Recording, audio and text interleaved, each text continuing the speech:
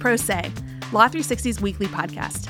I'm your host, Amber McKinney, and I'm here with my co-hosts, Bill Donahue. Hello, hello. And Alex Lawson. Hey, guys. I mean, you guys said you didn't even notice, but we, the office, the Law 360 New York Bureau, crossed a sort of a New York City sort of milestone. They were filming Law & Order SVU just outside the office yesterday. I still watch that show, despite the fact that it's been on, 21 or 22 seasons? Yeah, right. So I can't wait to see an episode where it's like, oh, I work there. I just thought it was a huge extended shoot of Say Yes to the Dress. I didn't know if you were going to say that. Yes. It might not be, the listeners might not know that we work directly above the Kleinfeld bridal that is featured on Say Yes to the Dress, which is on what? Cable network? TLC. Oh, TLC. There you go. And we do see a lot of equipment and I'm certainly in shots where I'm like walking through with a coffee looking angry. So it's no big surprise that someone would be shooting out there, but I saw the little placard as Law & Order SVU. Great. I gave half a thought to trying to find Ice-T's trailer and ask him if he wanted to come on Pro Se. We have long wanted him on the show. Yeah. Is that where, so I got lunch at this, it said craft services, and it was just out there. I didn't know, I thought it was a new restaurant or something. The sandwich was really good and they didn't charge me. Yeah. It's crazy stuff. Yeah. Well, we have a good show this week. Yeah, we're going to have a Host. Just Us Toast show. Yeah. We do this periodically. I think loyal listeners will know this. Whenever we have so much news that we feel really pressed to get it all into the show, we usually just bat around some of these big stories, just the three of us. And we're going to start with Roger Stone. Yes. Finally graduated from top of show patter to a real segment. Well, it's sort of, it's, as we will certainly get into here, it is a fact-heavy sort of story where things are changing constantly, and it's sort of been difficult to dive in. But there was a coalescing of a couple of different things this week that are instructive. Right. To talk about. So we mentioned it at the very up top of last show that on Thursday, Stone was sentenced to 3 years and 4 months in prison for obstructing the probes into Russian interference in the 2016 election. Yeah. The sentencing of a sort of a famous political operative who is also tied very closely to the sitting president was always going to be a big deal. But this one has sort of, right before the sentencing and then in the week since has been... It got weird. Yeah. They made it weird again. Yeah. Well, since they did make it weird and there have been so many stories about it, let's do the Cliff Notes version. Tell people what they need to know. So there's no Cliff Notes to be had on Roger Stone. You got to dive into the whole thing if you want those details. But we'll start with earlier this month.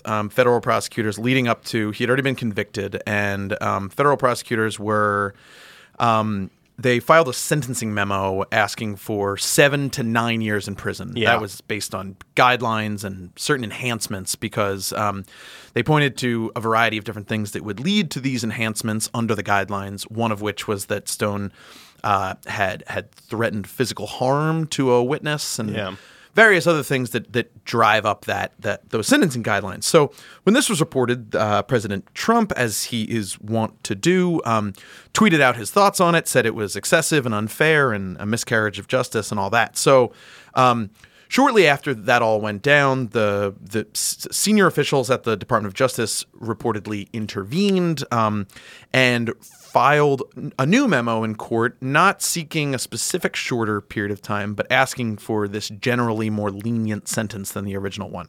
The whole thing sort of blew up at that point. It was a big day for sentencing guideline Twitter, which you really don't see that much. It was a big deal. Career prosecutors withdrew from the case, one of whom I believe resigned from the DOJ entirely. Mm-hmm.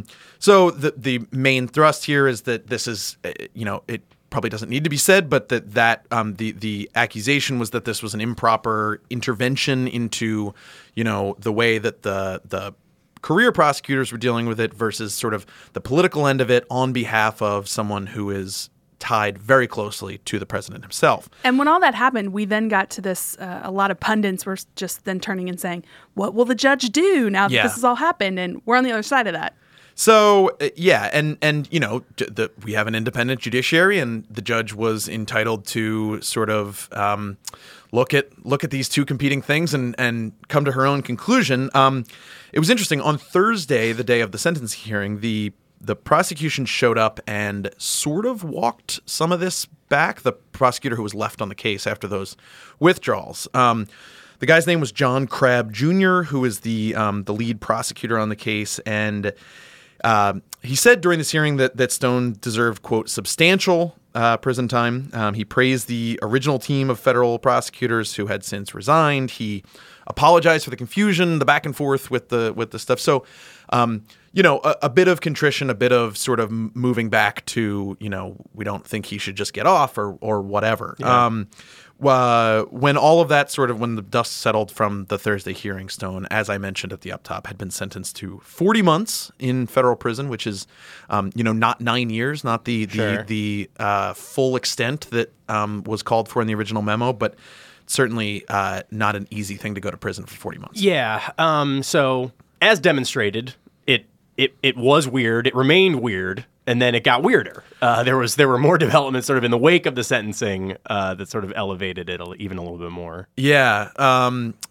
So it's pretty typical that after something like this, you're going to file post-trial motions, post-sentencing motions, seeking, a new trial, picking various reasons why the original sort of outcome needs to be redone. So Stone has filed those, but as you alluded to, they are not super typical. The thrust here is that the Stone folks believe that the foreperson of the jury, a woman who has since been publicly identified as Tamika Hart, showed that she was biased against Stone via these social media posts, and that she had covered up that bias during the kind of questioning, the voir dire process that goes on before you pick a jury.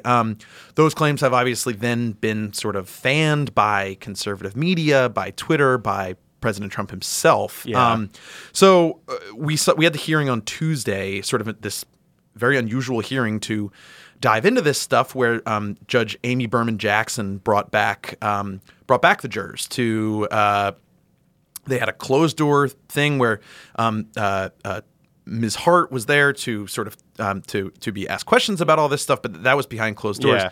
But there was a public thing before that, and the judge was pretty clear that you get into real sort of fraught territory when you start throwing jurors' names around in public and saying that they were biased, especially in a case like this where everything is already so highly charged and sort of... It's very magnified. Yeah. So the quote from the judge was, quote, "This is a highly publicized case and in a highly polarized political climate in which the president himself has shown a spotlight on the jury through his Twitter platform. I shouldn't have to explain this, but any attempts to invade the privacy of the jurors or to harass or intimidate them is completely antithetical to our process of justice."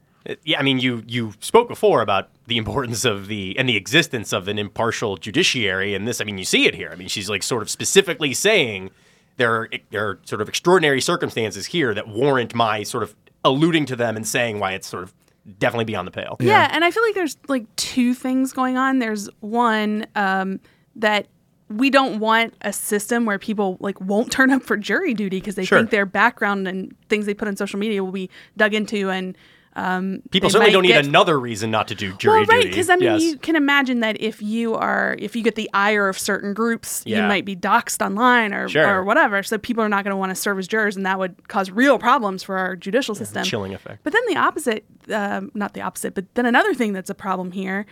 We've talked about this on the show before. You don't have to not have opinions to be a juror. That doesn't mean you're biased. Yeah. If you agree to set those aside and listen to the facts and rule based on the law as it's set out by the judge in the case, then you're fine. You can have opinions. Yeah. So it's a fascinating situation. We will see. The judge took this stuff under advisement, but in a sort of surreal situation, President Trump responded almost in real time on Twitter to all this going on. Quote, "There has rarely been a juror so tainted as the forewoman in the Roger Stone case. Look at her background. She never revealed her hatred of Trump and Stone." So, it's it's the world we live in right now, and it's very interesting to see the president weighing in sort of in real time on something that's going on like this. All right, next, I would invite you guys into a thought exercise, if you can indulge me. Great. Picture yourself as a large and successful international law firm. Got it. Yeah, I got it. Are you picturing it? Yep. Okay, now, are you several separate entities that exist in different countries, unified under one corporate banner? Or are you like a monolithic one legal entity? This is like a corporate Rorschach test. Yeah, a little bit. I feel like I need to write the answer in a blue book. I know. Well, I mean, that is the question. That is the reason I asked that, is that is at the centerpiece. That is the center, rather, of this malpractice dispute that saw Big Law staple Dentons slapped with a $32 million jury verdict early this month, which really kind of put the industry on high alert a little bit. So you are talking about how this firm is structured. How did that play into what's going on with this malpractice Yes, claim? you'll have to indulge me a slight digression into the intricacies of Swiss corporate law. Okay. So Dentons is organized as what's known as a Verein, okay? It's a Swiss Verein, and all that means, basically, is that if you are this international entity, you can have all your international outposts be sort of legally and financially separate, even as you are unified as a matter of branding and sort of corporate strategy. So, as an example, sort of Dentons US is distinctly different, is a legally and financially different entity than Dentons Canada. Yeah. Does that make sense? Yeah. Sure. Okay. There are lots of reasons firms choose to do this. I was talking to Abra Coe, who wrote a great feature that kind of prompted our discussion.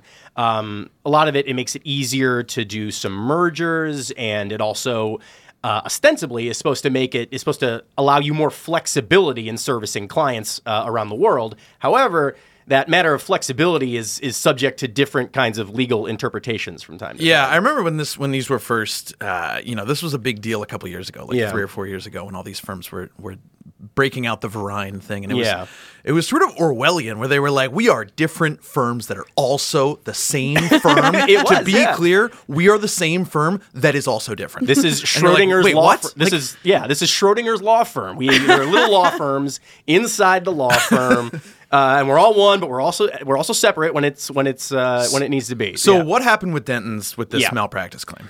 So it all began about 5 years ago. Dentons' Washington office, their U.S. office, was working for a company called Revolaise, which was involved in patent litigation against the Gap. It accused the Gap of infringing on some of its patents at the International Trade Commission, which is sort of a quasi-judicial agency that does patent litigation involving imports. Now, one problem here, though, is that the ALJ, the administrative law judge who was hearing the case, DQ'd Dentons because Dentons' Canadian office had represented the Gap sort of elsewhere, and he saw this as a conflict of interest, so he booted them from the case.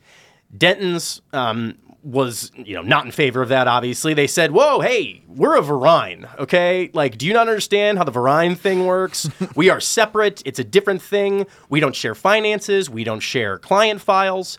But the judge wasn't having it. So basically, Dentons is booted from the case for that reason. And Revolaise, the company that they were working for, kind of has to scramble around and find new counsel. It's much more expensive than the arrangement they had worked out with Dentons. They eventually have to settle this ITC case with the Gap. And because of that, they just kind of had to cut their losses because the litigation was getting too expensive.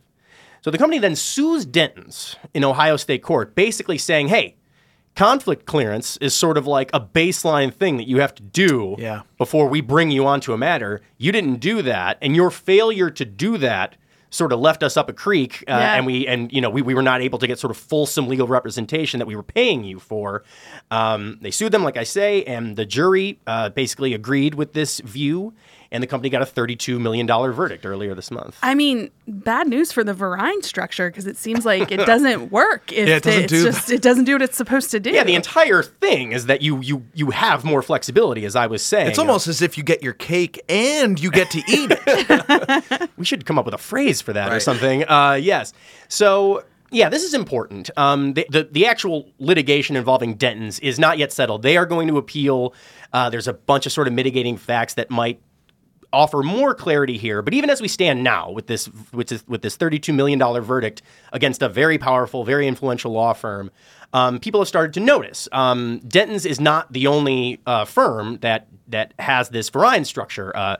To name just a couple, Baker & McKenzie, DLA Piper, Squire Patton Boggs, all of them are organized as Verians, and this is sort of, like I said in Abra's story that I mentioned earlier, she was talking about, if this holds, you could definitely see a situation where opposing counsel is just sort of scouting out the massive client roster of all of these huge corporate law firms and maybe trying to get them DQ'd.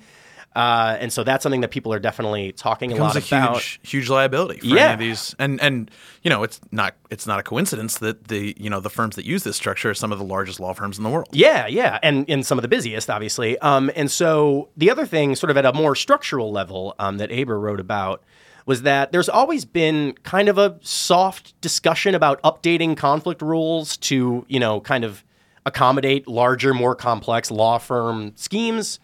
And so that is, that's a discussion that was always sort of in the offing, but the mere presence of a decision like this is definitely likely to intensify that.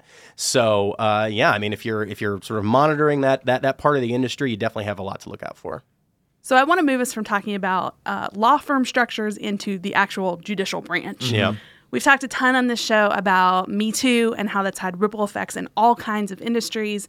We've talked about the big ones like media and Hollywood, but let's talk about what it's done in the actual judiciary. Mm-hmm. The story I'm bringing today is that last week, more than 70 former law clerks for the late Ninth Circuit Judge Stephen Reinhart signed this letter commending a fellow clerk for telling members of Congress about sexual harassment she faced by the judge. Mm-hmm. And they're urging changes in the way that the federal judiciary handles harassment. Yeah, this is interesting because, he's passed away. And so there's we're not sort of talking about legal recourse or disciplinary action against this judge. But there's clearly sort of a structural problem that these women would like to see addressed. Yeah, right up top, I just want to remind everybody who Judge Reinhart was and sort of set the stage for what we're talking about. So Reinhart, as I said, passed away back in 2018. He served 38 years on the bench. He was in the Ninth Circuit. He was known as this liberal lion. He made a name for himself authoring opinions about stuff like gay marriage and immigration. He was very well regarded as a jurist. A liberal stalwart on a somewhat liberal court. So That's right. He had a lot of power in that role. And I also want to say right up top in the story, we are going to talk about the allegations against him, but obviously he's passed away. He can't speak for himself. So grain of salt here as we're hearing what's been said. But I think it brings up bigger issues that are worth sort of unpacking. So the clerk in question is Olivia Warren. She worked for Reinhart near the end of his life. Her first day was in 2017. And she testified last week at a House hearing about harassment, she says, that started right from the very beginning. She went down through a long list of things that he allegedly did. Some of them stranger than others. The first thing she talked about was this explicit drawing that was taped to her work computer on her very first day. And it was a sine curve, but it had 2 dots on top. And then the judge who had made the drawing asked her if it was accurate. And then she said that he asked her that question with, quote, a look that indicated whether or not it resembled my own breasts. So Yikes. We're not talking about good stuff here. It's kind of gross allegations. But she had a lot of other things. She said it just went from there. The judge often talked about her appearance, appeared surprised that her husband would be attracted to her, gave her photos of female law clerks and asked her which candidates were the prettiest and which one had nicer or longer legs. He allegedly made disparaging statements about how she looked and also just her views on feminism and the women in the workplace. It's like we say, this is obviously very serious stuff. Did she make clear that she tried to report this at the time or? Yeah. So a couple things came up in this, testimony to Congress. First, she said that she wasn't just trying to just speak out and destroy the legacy of a well-regarded jurist, but she was bringing it up specifically because of problems with reporting and some other roadblocks to being heard as a judicial clerk. So she said that when the harassment was happening, she had asked a judicial integrity officer how to report it confidentially and was told about ways to report it, but none of them were confidential. So then she was very scared that this would have terrible impacts on her And she career just started prospects. the job. It's an important court. So ultimately, she didn't report it. And she, at the hearing, said this: "I believe the system should make it easy for a law clerk in a moment of distress to know where to go. There must be some better system than one that requires abused clerks to report their abuse to courts or the friends and the confidants of their abusers." Well, and just to underline, if people sort of skipped over it when we were talking about it, this was in 2017. This wasn't like 1981 that we're talking about. Sure. Like that there aren't these systems. Right. In place. Yes. And in fact, she said that some of this harassment affected her at the height of the Me Too movement, and that allegedly Reinhart had spoken out and said that he distrusted all of the reports of people saying that there was harassment. So it really was part of this cultural movement, and that was clearly part of this whole story. Now, you said this was one woman who came forward and was speaking to Congress about it. You said that there had been sort of she attracted some supporters in this regard. Sure. So more than 70 of his former clerks are standing behind Warren. To put that in context, that's more than half of the lawyers who clerked for him over 38 years. Oh, wow. Yeah. So it's a really large number. Now, I just want to be very clear here. Not all 70 are saying that they were individually harassed. Yeah, nor are they corroborating her specific claims because Right. they weren't there. Right. Many of them weren't there, but it's a solidarity type of thing. Yeah, and they're saying, most of them are saying in this letter that they believe Warren, and then many of them are saying they did experience their own harassment or witnessed some other inappropriate behavior.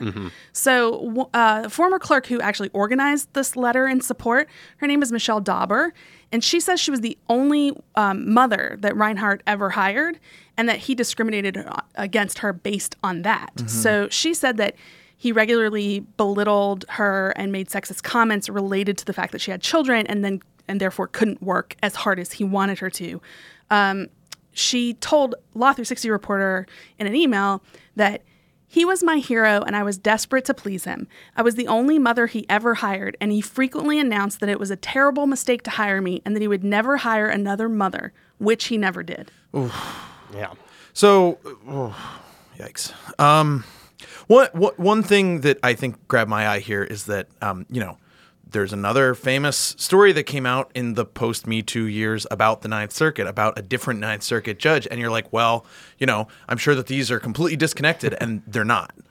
Nope. What you're alluding to is a conservative jurist on the Ninth Circuit, Alex Kaczynski. He had to retire in 2017 after allegations that he was also engaging in explicitly sexual conversations with clerks, lewd behavior in his chambers, and that had gone back many years. And the two men, Reinhart and Kaczynski, were well acquainted and friends. So it paints this image that there may just be sort of an old man club that thinks that they can do any of this kind of antiquated, predatory type behavior. It's not the kind of across the aisle sort of cooperation that we're looking for in these situations. Yeah, I mean, also sometimes when you hear these things about a judge, I mean, I know we've talked about Kaczynski on the show before, and you sort of think, oh, it's a one-off problem, so we're dealing with just one thing. But now we've got two of them on the same very large, influential court. There's another federal judge that just announced his resignation this past week. He's in Kansas, and he's going to step down after he was investigated for making sexually inappropriate remarks to court employees. He also allegedly carried on an affair, so several problems there. Yeah. But it all ties back to what Warren testified about, which is it's really hard for people to report this kind of behavior if there are not confidential ways to do that, ways to ensure that their career won't be negatively impacted. Yeah. After those Kaczynski allegations surfaced, the Judicial Conference, and that's the policy-making body for the courts, they okayed some new rules about complaints that I remember something sexual about harassment. this. Yeah. Yeah, so they did seem to take this seriously and take a step. But I think what Warren and these 70 clerks that signed the letter are saying that it's not enough and that more attention needs to be put on how to keep these employees safe.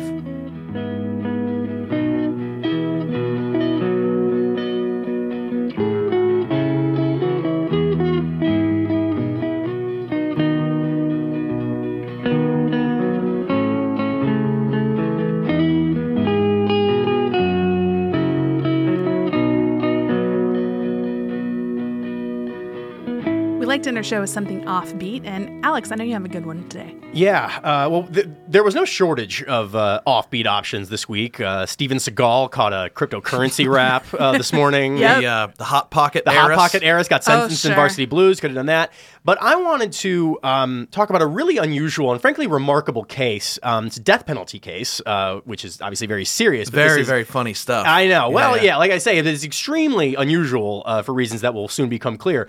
This is from the Third Circuit, and it actually is from the end of January, and I wanted to shout out Matthew Stiegler, who runs the CA3 blog. It's a blog that covers the Third Circuit Court of Appeals. He wrote this up last month. It went under our radar, under a lot of people's radars, from what I could tell. Seemingly everyone's, yeah. And we wanted to talk about it. So this is at its heart, this is a story about an oral argument hearing where no argument takes place.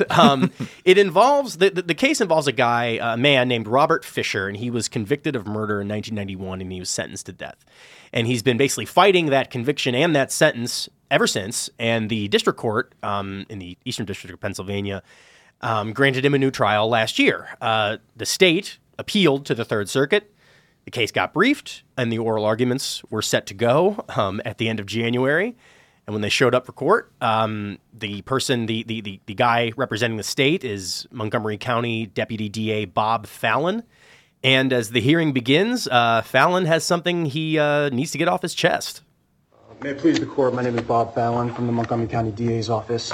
I no longer believe that the lower court committed error. I've spent the past few days working on the case, reading the briefs, doing research, and as the hours passed, the less and less comfortable I came with our position, and it dawned on me that if I, a career prosecutor, was not feeling good about these arguments, then perhaps it was not appropriate to come and stand before the court and argue and advocate for them.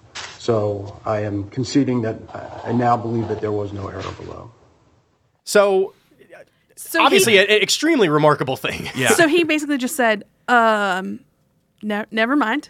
I mean, to hear him explain it, it's just he has like an epiphany about the facts of the case. It's a remarkable amount of candor from someone to go before a court and, Without a doubt. and say that. Without a doubt. And then there's he has a little bit of dialogue with the panel, and then he kind of, because it's so unbelievable, he kind of has to clarify the position again, and then you will see sort of exactly how taken aback the judges are.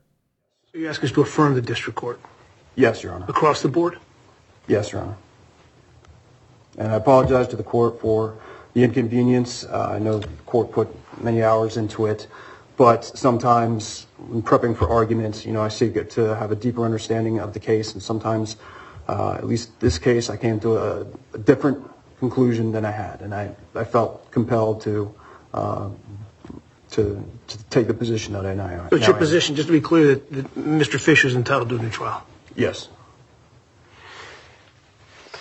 We'll be back in 2 minutes.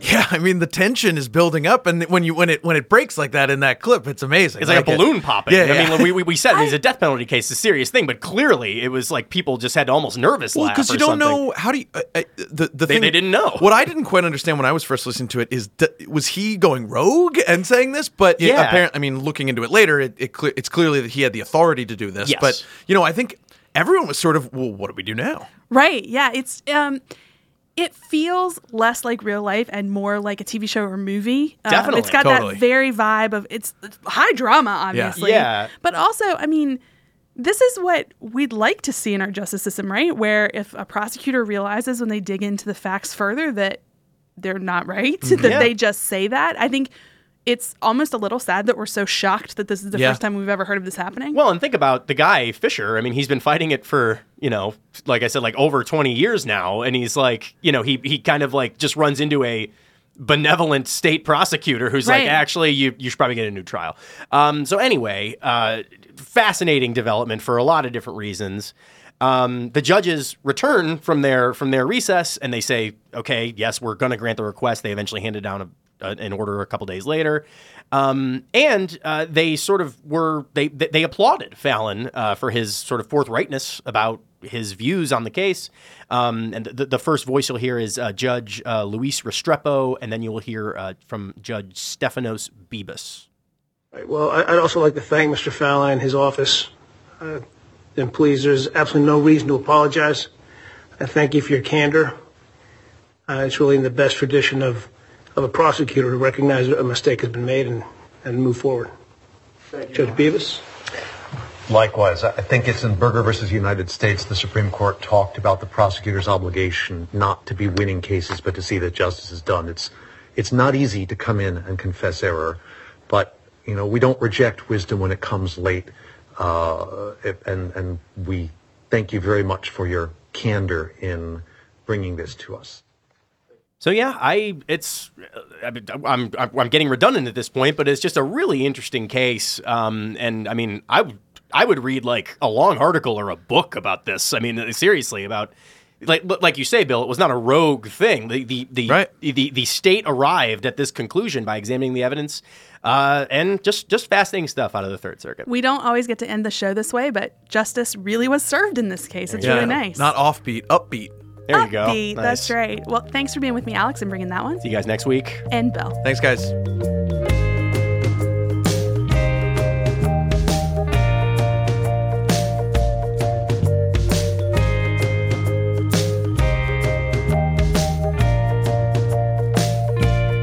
We also want to thank our producers, Kelly Marcano and Stephen Trader, our graphic designer, Chris Yates, our contributing reporters this week, Andrew Craigie, Corey Atkinson, Jody Godoy, and Abra Coe. Music for the show comes from Silent Partner. If you like Pro Se, please leave us a written review. Other people can find us that way. For more information about anything we've talked about, check out our website. It's law360.com/podcast. Thanks, and see you again next week.